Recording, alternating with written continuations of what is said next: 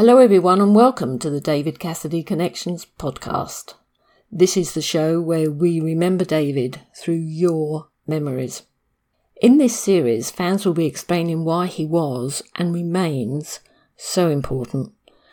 They will be sharing amusing anecdotes, recalling concert experiences, meeting him, talking about his music, and explaining why being a fan matters. I am Louise Poynton. I really hope you will join me and fans like these who feature in my book, Cherish, David Cassidy, A Legacy of Love, where they have shared their memories.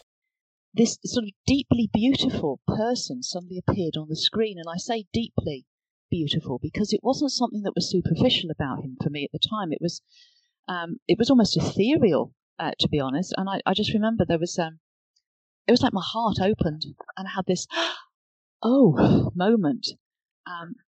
And I just think at that moment I loved him. I absolutely loved him. I can't begin to really put into words what a fantastic experience it was, especially for a 14-year-old girl, to meet her idol, her crush. He was so big. I mean, the Partridge Family had just started, but he was already really big. And what an opportunity to come to Bakersfield to do this. And I had started to make a scrapbook of him. And I thought, well, I'll take it and he can sign it. I feel I've understood a lot about myself because of David and the story of his life, which he shared with us. I will be always grateful for that. What David Cassidy represented to me was an incredibly successful artist.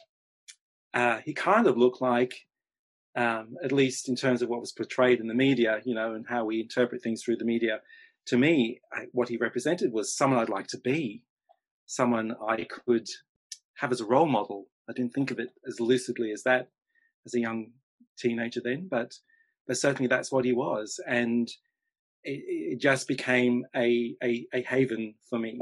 You feel safe, if you need to calm down or something, I'll put his record on, and that song specifically really touches me the most.